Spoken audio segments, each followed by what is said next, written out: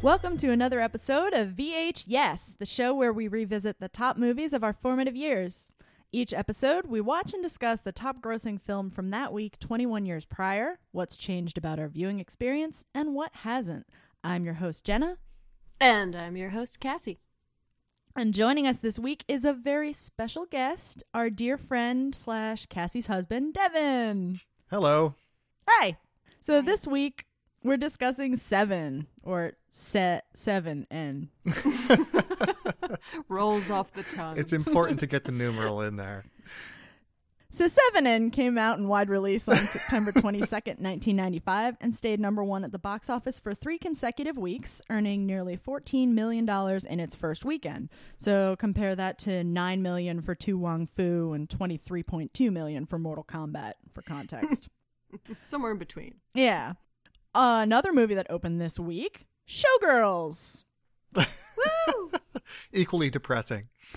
I've never watched it.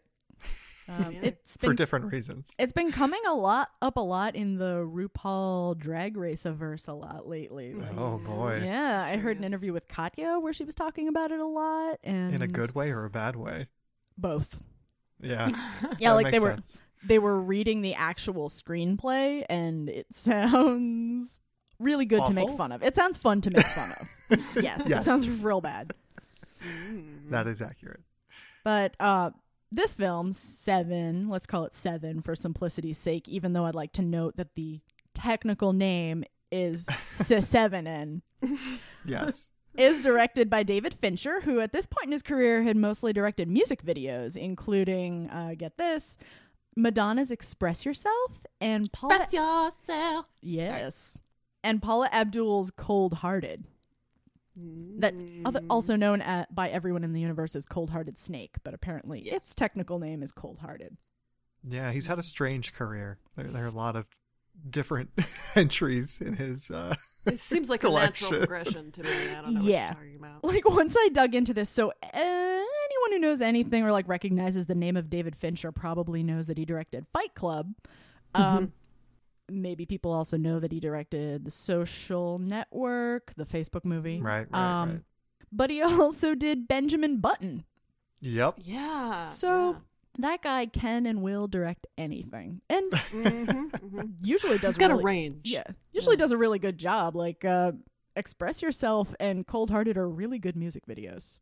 I mean, people may know him pretty well nowadays, I feel like, because of House of Cards. He sort of started that show, or the Netflix version of it, and set the tone and style of it a bit. Yeah, I also didn't realize that was him. Well, I think the first few episodes, yeah. Got a lot to say about men and power.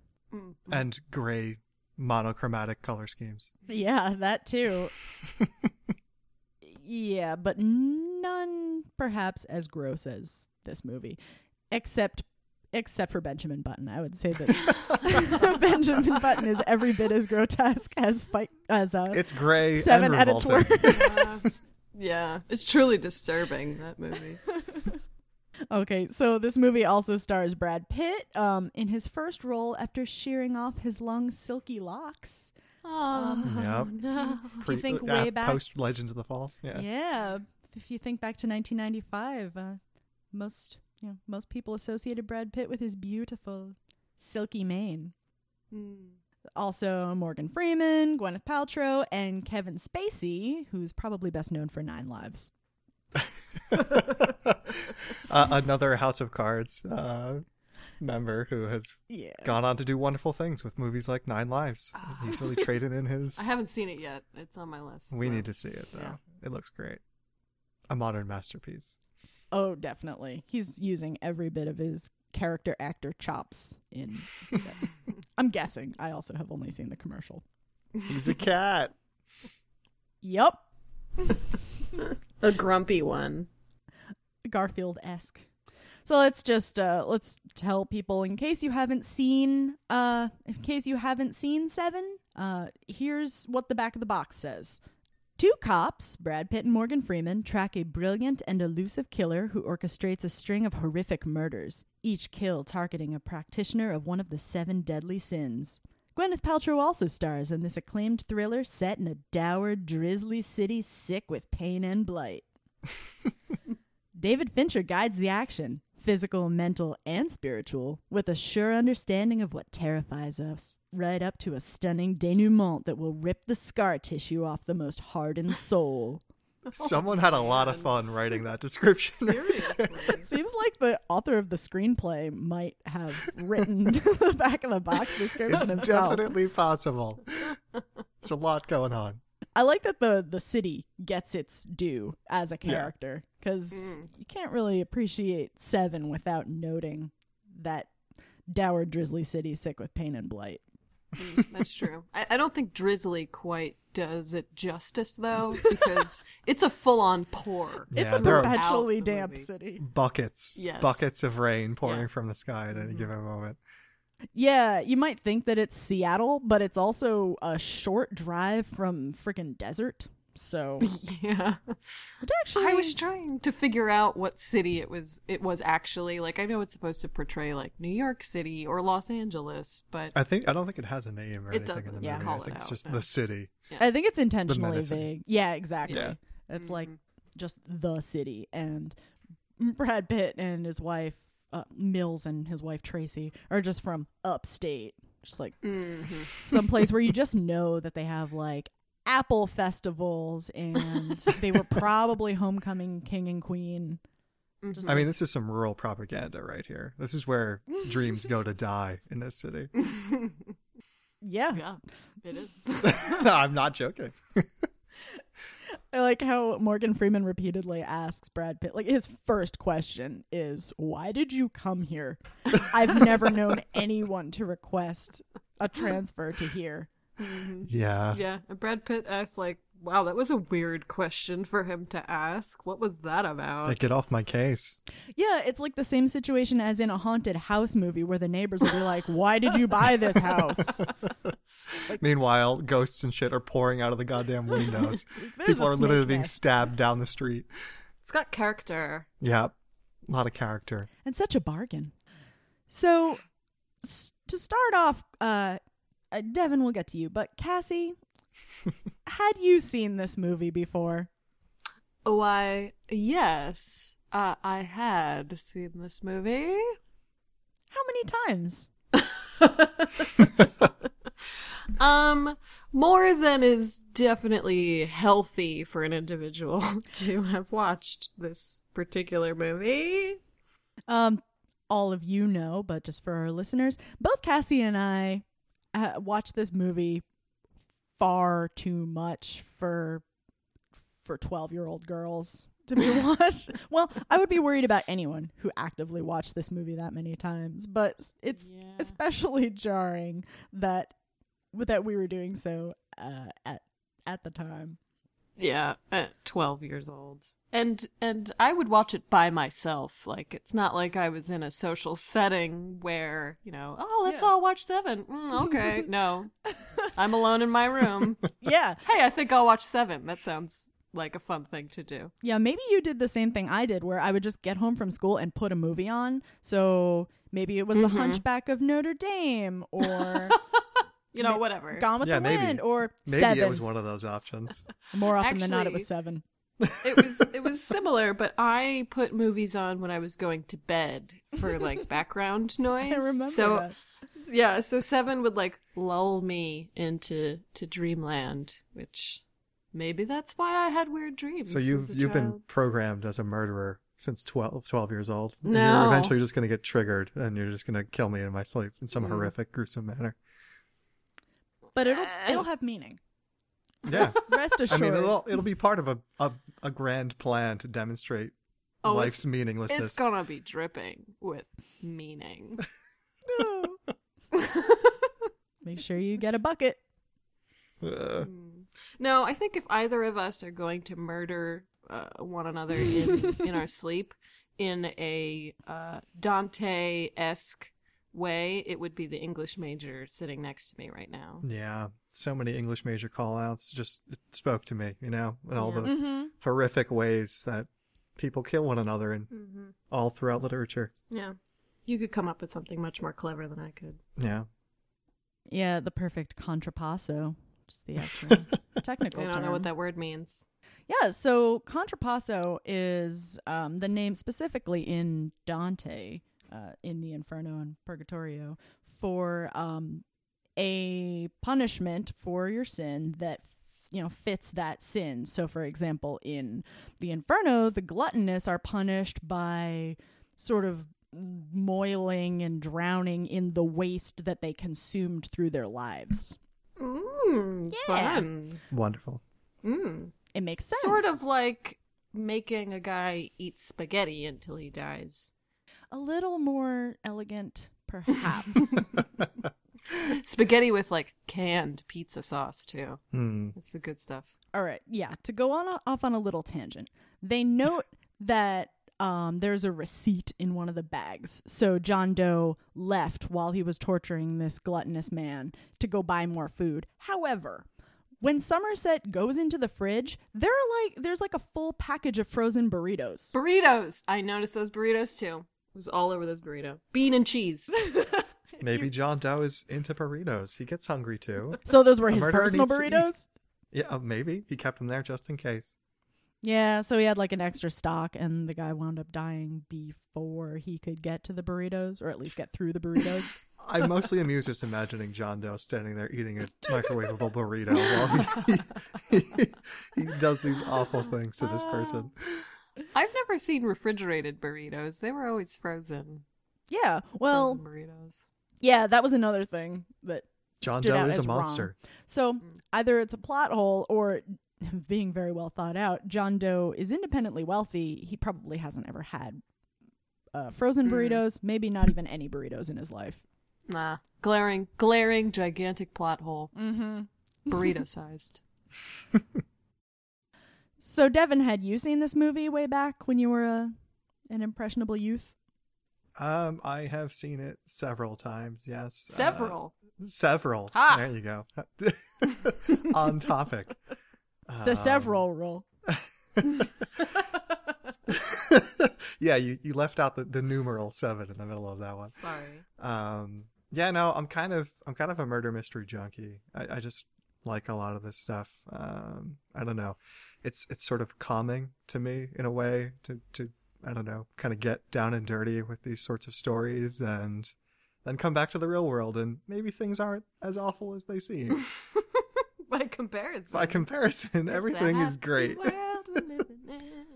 Yeah, that's a good take on the sort of catharsis in this movie, because within the frame of the movie, it's sort of portrayed as like, this is what life's really like. It's like Brad Right. Pitt is so idealistic and his dreams are shattered by the harsh reality. But the reality in the movie is, I hope it's not naive to say, the reality in the movie is worse than actual reality. For most Oh, people. yeah, Definitely, I yeah. would say so. I mean, the movie City is set up to be the most disturbing, awful place that anyone can live. Mm-hmm. Yeah, it's like a Sodom type of place, only wetter. Basically, yeah. It had kind of a Blade Runner vibe. Like in Blade Runner, it's a depressing cyberpunk city, and it's raining all the time, perpetually. Yeah, that's maybe But- what I was thinking of. Yeah, it's desaturated. It's kind of brown. It's sort of the sepia tone, monochromatic. It's pretty cool. The look of the movie is pretty cool overall. Yeah, I like it too. Yeah, I mean, it's a really messed up movie, but I mean, the reason that we can all watch it multiple times is because it's very well done. Yeah. Not only the cinematography, but the performances by the actors and actress. Yeah, it's just a well-made movie. Yeah. Mm-hmm. Yeah, that was something I hadn't noticed when I was a kid. Wasn't really very discerning. But Yeah, me neither. yeah, I was struck when I was rewatching it by how it's just an extremely detective movie. Yep. Mm-hmm. It's like maybe part of what I liked when I was younger was just how very clever it is, or seemed. Mm-hmm. Yeah. Yeah, I used to love that kind of stuff, like detective novels and everything. I used to read Philip Marlowe all the time from Raymond Chandler. And that was my favorite thing ever. So when this movie finally was available for me to see, I can't remember if I tried to sneak into this or Fight Club. It kind of escapes me now, but yeah, just like it. Yeah, what do you think of the detectives? How do they stack up in the realm of fiction detectives or noir detectives? No, I would say Somerset is Sherlockian in his knowledge and breadth of knowledge. He's great. Yeah, he's pretty great. It's kind of a classic setup. It's sort of his Lethal Weapon is an okay comparison, but old guy. Yeah, you got the rookie. old seasoned guy and the rookie. That's a little trigger happy, but his emotions, his desire to get the job done can kind of take them a little further than the more pragmatic half of the partnership might. Because there's the scene that kind of epitomizes that. It's Somerset and Mills standing outside of John Doe's apartment, and Mills wants to go in immediately and kick the door down. Somerset doesn't so much, but Mills, his desire to find the murderer is just so strong that he just kicks the door down. Well, he's mad about it. Yeah, he's mad about it at that point, but really mad. Yeah, so I think they make a good team. They do. Eventually, they don't really get along at first, but Gwyneth Paltrow, Brad Pitt's wife in the movie, kind of smooths things over between the two of them. True. Yeah. That's her role in the beginning of the movie, because she's just so charming. Yeah, she's just the living embodiment of sweetness and light and graciousness. And she's got a really pretty head. And we can't leave that. Yeah. Not in that place. Mm-hmm. No, it must be. I really enjoyed the way that they represented Brad Pitt's naivete and like how much of a rookie he was by putting him in the same tie throughout the movie. Did you notice that? It was the same tie. I didn't notice that, but that's awesome. Basketball themed tie. It was like slam dunk themed, and he wore it all the time. And when he would undress, he wouldn't, undo it all the way. It would be, still tied. It would just be loose, so he could slip it on and off over his head. It's brilliant. Aww. It's a pretty good character trait too to emphasize with him. Yeah, I like that. That is a really good touch. Mm-hmm. He reads the Cliff's Notes. That's him. That's him in a nutshell. Yeah, he's Brad Pitt is one of those actors where I go back and forth all the time. Leonardo DiCaprio is another one about like, is he a good actor or do I just think that? I can't same tell. exact way. Yeah, I feel the same way about him. They really hit or miss. Mm-hmm. And I still don't really have an answer to that question, but I do think this is a really great character, partly for touches like that. Like you guys mentioned a few in the very beginning in his first conversation with Somerset. He says something like, "Oh, why you gotta bust my balls?" And then immediately after saying the word balls, he just kind of like chuckles. Like, yeah, scenes like that. I wonder if that's actually sort of Brad Pitt, like shining through a little bit. Like, I could totally see him being a little broy like that. But yeah, but you can't. He's charming in that world. Yeah. Ultimately, it doesn't matter if he's a good actor or not because he always delivers. Yeah. So you had mentioned, that, of course, that you have also seen this movie. What did you think on rewatching it now? Yeah, well, one of the things that I was kind of being a detective myself, I wanted to get to the bottom of why I liked this movie to start with. Obviously, Brad Pitt's really dreamy, but this isn't the natural movie that a preteen girl would be drawn to if she just wanted to sort of ogle a boy. So nope. And I'm pretty sure what I must have liked about it was that it does seem really smart. Like Somerset goes to the library and he has all these literary references, and that's what I ultimately wound up really loving when I was an English major. Like in medieval and Renaissance art, everything has a meaning. Like, oh, why is this that color? Well, that's the color that this saint is always associated with. Or why is this person drowning in feces? Well, it's because they're a glutton. And this movie might have been one of the first times that I was exposed to that. So I was naturally very intrigued and drawn to it. And rewatching, I didn't, that was probably my least favorite part of this movie because I've seen it done so much better.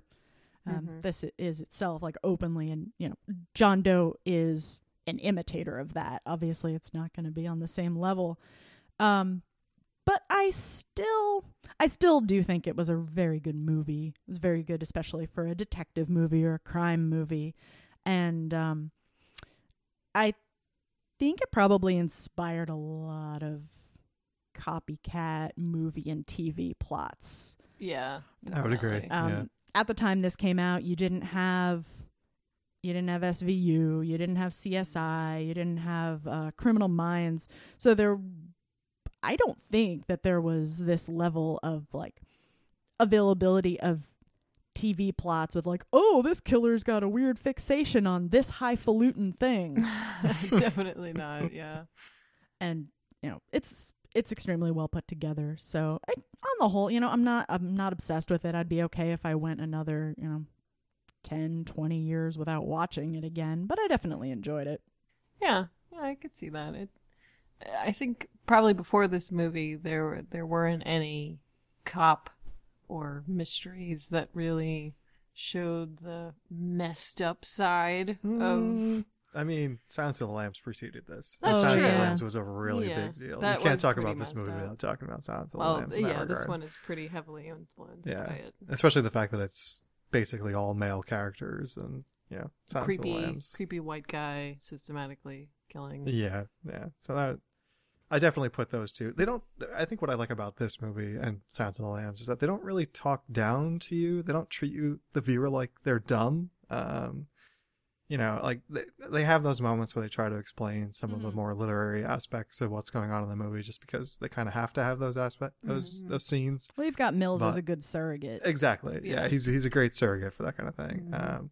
But it's like, even in those scenes, like the character of Somerset isn't flaunting his knowledge to be superior. He's flaunting his knowledge as a means of, understanding what's going on in the situation, which is nice. Like, he's trying to teach him and to be observant, to be thoughtful, and that's always nice when characters are actually sort of real in that regard. They're not action heroes that are just going to run through and stumble upon whatever evidence they need and that kind of thing. Those are the kind of detective stories I don't really enjoy so much. Yep. Yeah, this movie was a little convoluted at times. There were some convenient coincidences, like that the FBI has this database where they're tracking people who check out books, literature. I think that is a real thing, though. That was certainly is thing. now. Dante's Inferno? Are they really tracking that? Come on. No. I can see like a book on like nuclear warfare and like Mein Kampf and stuff, but not Dante. Yeah, you never know. I mean, I think I can't remember what exactly they said about it, but I thought he had checked out a bunch of other books that had to do with murdering people specifically. He had checked out a bunch of books on murder investigations. Yeah, so I think they cross-referenced, like, oh, this guy had checked out a bunch of murder books. Yeah. And also this guy checked out a bunch of literature having to do with the Seven Deadly Sins. Yeah, so I guess the idea is once you check out how to commit murder, you get put on a list, and then they just track all of the books that you have. Yeah. I mean, yeah, it kind of makes sense. Yeah. Like, I go to a library, go up to the librarian. Hey, librarian, can you tell me how to murder somebody and get away with it? Oh yeah, that's aisle 375. And the fact that he is leading the police on this chase and ultimately wants to involve them in his crime. Probably is why he checked out these books from the library instead of just buying them. Sure. Yeah, I guess. That part of it was probably the most unrealistic part of it. Like them arriving the exact day to the year or whatever it was. Yeah, one day later. The year to the day of when he had imprisoned the what was he for? He was the sloth. Sloth. Yeah, it was like that kind of thing was sort of no, that was a little ridiculous, but a little too perfect. That was kind of within the fantasy of this movie. I felt like it fit for what was going on. Mm-hmm. Yeah, there have to be coincidences. That's why you have a suspension of disbelief. But they're not so glaring in this one that they spoil the overall effect of the movie. Yeah, no. I mean, it has an operatic quality to it, this movie. Like, you know, all the characters are sort of Types. yeah, they're heroes, you know, or they're distinct villains in that regard. They're not like we were talking about how they're more complex than a typical detective character, but they're still like I like this movie a lot, but it's not the most complex film that's ever been made in that regard. That said, I remember back when I was a preteen watching this movie and actually being surprised by the twist ending. Oh yeah, Now, I know Definitely. Devin usually can see things coming from a mile away when we're watching movies, and it's really irritating. But in this case, did you see it coming? When I first saw this movie, Yeah. I don't even know if I remember, but probably not. I mean, How do you see that coming? there's the one element that I always hear now, and this is totally looking back and thinking it. There's the one cop when John Doe or when Mills and Somerset are going into the police station, and John Doe shows up shortly after. Spoilers. That says your wife's been calling like repeatedly. It's just an offhand comment right as they go in, and in the timeline of the movie, it was when John Doe would have been there, basically. Is this spoilers? Can we get into spoilers with this, or Yeah. are all these shows like All right. spoiler Like, just assumed? to our audience, while we are recommending or not, as the case may be, that you check out these movies yourself, these movies have been out for 21 years. You've had your chance. Fair game. True, very If true. you don't want spoilers, don't watch the episode. Yeah. So there's that offhand wait. comment from a police officer, and it always strikes me as like that's the one thing that would give you some kind of preview as to what was going to happen. After knowing what happens. Yeah, you you're on can, the of course, lookout go for it, back yeah. and pick out things. Right. but- Yeah, but they don't really slather it on very thick. Like, No, there's definitely that not, confrontation between Mills and Somerset where Somerset tells Mills that his temper is a problem. And Mills just says, like, I go with my emotions. I feed off of them. Yeah, but it's not like Somerset overtly says, your wrath will get you in trouble one of these days, which a lesser movie might have done. Yeah, probably would have foreshadowed it explicitly. Yep. But just to note, with now that you're pointing it out, with that phone call, maybe it was John Doe himself who was calling from the house. Oh yeah, definitely possible. Also could have been the sort of thing he would do. Mm-hmm. Yeah, just to troll him. To make sure, to find out when they were getting back to the station, too. Yeah. Yeah. So John Doe, is John Doe a type? Do you think that he's a stereotypical character? It's tough to say because we don't spend we have the few minutes toward the end, but we don't actually spend that much time with him as a character. But we do see his notebooks. we see what he's done, and we see his notebooks. Yeah, You get to read him a little bit. It's tough to say. I mean, he's conspiratorial. He likes this whole charade. So I don't know. I'm trying to think of a movie that would with a villain that would be comparable. I guess Hannibal Lecter's sort of comparable. Yeah, definitely. They're very similar theatricality to what they like to do. Clearly intelligent. Very intelligent, yeah. I don't know if that's really a type so much. I'm trying to think of other examples outside of those two. Yeah, I think it's kind of a modern contrivance. The literate, adept, it's a modern killer for a modern age, you know. Yeah, very much so. He has that line where he says, if you want people's attention, you can't just tap them on the shoulder anymore. And that's pretty prescient coming in 1995. It's like, you really need to get people's attention. And he has that conversation with Mills that's kind of surprising coming from Mills, where Mills is trying to reduce this guy, like whether he wants to be reduced or not. Mills is just can't resist. And he tells him, like, in 2 weeks, people are going to forget about you. You're a fucking t-shirt. Which probably is true. Like, even taking into account everything that does happen. I don't know. I mean, David Fincher made that Zodiac movie a couple of years later, or maybe that was into the 2000s at that point. Zodiac Killer and that kind of thing, it persists. Yeah, but there's also a lot of serial killers that we don't hear about that do not persist. I guess that's true, yeah. But there's some pretty horrific stuff that has come out even over the past few years that people we're all collectively disgusted about, and then you forget immediately. Like that guy that, well, there are a few guys that do a room type thing where they're like, there was that guy in Cleveland that kidnapped those girls and kept them in prison for years. Oh, yeah. Yeah. Yep. And that like haunted my nightmares for days. And now, like, day to day, like if you were to mention it to someone, they'd probably be like, oh yeah, That was terrible. Mm-hmm. So I think the movie anticipates that kind of thing. Yeah. I mean, you could definitely call it a horror movie, too. It's pretty horrible, the things that they show you. Yeah. And, I mean, I love watching horror movies, and this movie and several other movies will stay with me for a good couple of days where they'll really bother me, but then they go away. It's fine. Yeah, this movie does...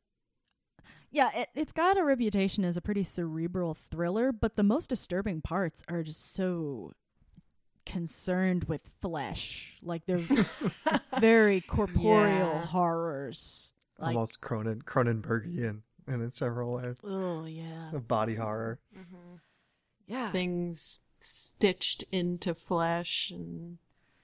Yeah, and Yeah. I don't know if it's because of just... The pacing in the movie is kind of weird, I think, among the sins, where I think it spends progressively less time with each murder. I didn't clock it or anything, but we spend a lot of time with the fat man. And Yeah. it's sort of just like, bathe it in, everybody. Look at it. This is what you're Yep. in for. There's a bucket of vomit. Yeah, what did Mills think was going to be in that bucket? He sticks his Blood. head. He's like, "There's a bucket. I'm going to stick my head right into it. Oh, Oh, it's no. puke." Like, even if it wasn't puke, no matter what it was, it wouldn't be something you wanted your face in. Yeah, not in that No. apartment. Nope. That place was... Oh, yeah. The whole place had to smell atrocious. And there are all sorts of visual cues that tell you that hint at the other sensations. Like when you're in the sloth guy's apartment, they have all those little pine trees hanging down. So even though you can't smell it, viewer, you know it's nasty. yeah. Like, I think I covered my mouth when they pull the sheet off of him, and all the SWAT team were like, "Oh." Oh, Yeah, yes. that's pretty bad. Yep. It's the closest I've ever gotten to smelling a bad smell in a movie. Yeah. Which, Yeah, that I'm not seems sure pretty why rough. he chose the air freshener trees as what would mask the smell best. There are several other solutions that would have worked way better. I feel like that was definitely a moment of irony on his part. I feel like he was being sarcastic with those pine trees. Yeah. Probably. That was my impression of it. Mm-hmm. That they're cheap, disposable. They're not that cheap. They're not. I don't know. I guess you're right. Hmm. I don't find them very good smelling, so I don't use them. No, they're terrible. They just add to the stink, which is Yeah. another way of torturing that victim. Oh man. yeah. Ugh. Basically, you get a cherry or pine smelling dead thing. That's all those things will do. So, Jenna, which sin/murder did you find most disturbing? Sin/murder? Are you saying, like, in the context of this movie? Which Oh one? yeah, in the movie. That's why it's a sin. So you could pick a sin that's the worst sin, but I mean specifically the way the sin was represented in this movie. Without a doubt, lust. Yeah. I was thinking that would be pretty much everyone's answer. Yeah. Just everything about it repulses me. On the face of it, the punishment, who's being punished, like the fact that lust is not that bad a sin. Like in the Inferno, lust is the very top layer of hell, like the least bad. They just get blown around by a strong wind. Yeah. It's kind of cute, but Comparatively, yes. Compared to the swimming in feces. yeah, but just everything about it. Like, this is not a victim who, if to the extent that any of them deserve to be punished, the victims, because the man who did it also was being punished. Yeah, I'm not sure what that was. That I guess the two of them needed to be involved for lust to work both ways. Yeah, can't have one without the other. Yeah, I guess so. But yeah, he was real messed up after that. Yeah, this is one that says more about, of course, they all say a lot about John Doe, but this one, almost like, maybe I'm reading too much into it, but if you know a little bit about the context of the 7 deadly sins, this one really shows you how perverse and perverted John Doe himself is. Like, Yeah. Somerset's got, both of the detectives, I think, know that, you know, they've got a read on John Doe. Somerset expresses it more more nuanced way, but like, this guy's doing it because of his own issues. He's not going by the book, even though he has all these notebooks. He's a perv who hates everyone, probably especially women. Yes. And himself. Yeah, but he gave himself a nice, spoilers, nice quick way out. Yeah, right. He gave himself the easiest, most painless out. And Brad Pitt and the lust guy, probably the worst. Yeah, I would agree. Although, I think in a close second would be the sloth guy. Oh my God, I was gonna yes. say, the sloth guy, I mean, man. for a year, that guy was tortured. Yeah. Like, oh man, that's rough. And he was still alive, and he ate his own tongue, and his brain was mush. That's pretty bad. Yeah. I can't decide which one of those two is more fucked up. I think lust is more, but sloth is very close behind. Well, like Somerset says at one point, imagine the will for a year to keep that guy alive. So like go through that process. Yeah. He's very committed to his craft. It's awful. The sloth one also bothers me because I don't think that guy was slothful. He was, in John Doe's words, a drug-dealing pederast. He was like, a drug dealer, a drug-dealing pederast, actually. Well, that was the cherry on top for him. Yeah, that gave him full license to do whatever he wanted to him. Yeah. But, I mean, that's not particularly slothful, is No. it? Like, you could have found a lazier person to punish. I guess he would probably say that drug dealing is an easy way to prey on people and to make a living in the world. Yeah, and I suppose. Yeah, and sloth, I think, is like a crime against work traditionally. Right. So I guess that's it. Like, misusing your labor potential by selling drugs is a way of, you know, you might as well not be doing anything at all if you don't know how to work. Yeah. But yeah, that one was super gross. And I found that in my memory, a few of these sins/murders kind of blended in together. Like they all sort of have the frame of like, oh, there's a there's a person in some horrific circumstance who's framed in like the center of the screen, and we're approaching them in this gray palette.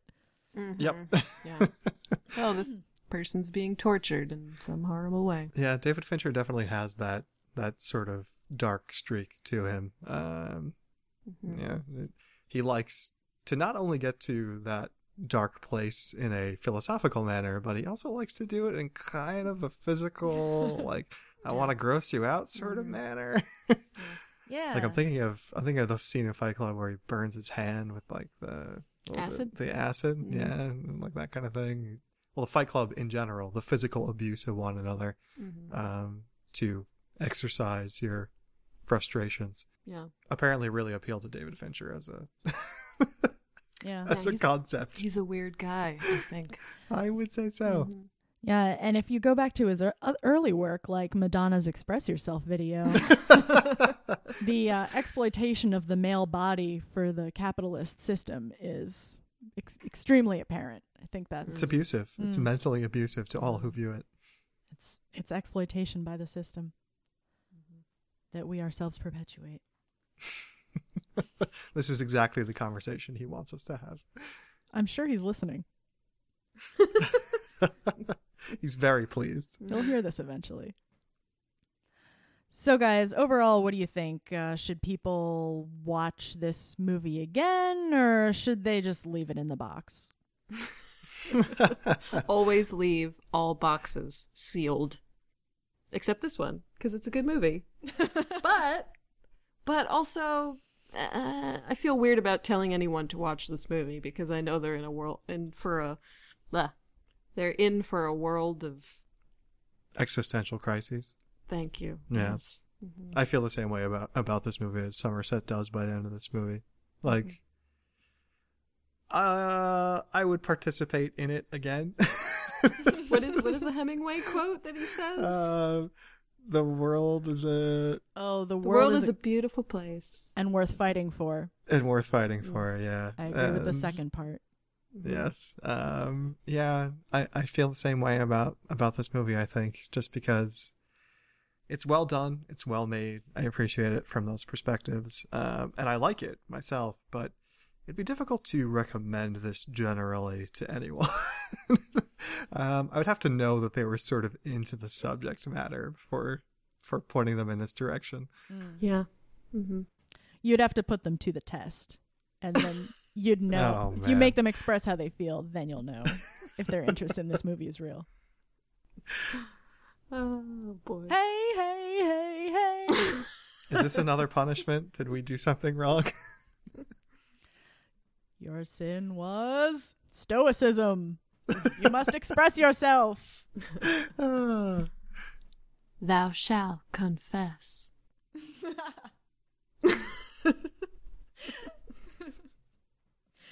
Maybe that's how we should end the show every week. Destiny's Child-esque Oh, weird man. thing. So, Cass, what's in the box for next week? What are we watching? Showgirls! I'm Got so excited. I'm so excited. I'm so excited. I'm so scared. Okay, we've come to the end of the road, and I've got to let you guys go. Devin, thank you so much for joining us. Thank you for having me. It was an honor. We'd love to have you back anytime. He's all right.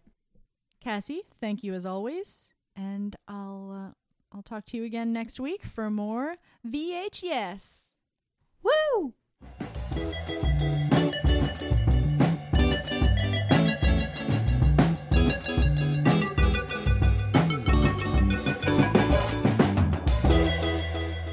I would like to note that for some reason when we do this recording, I get really sweaty.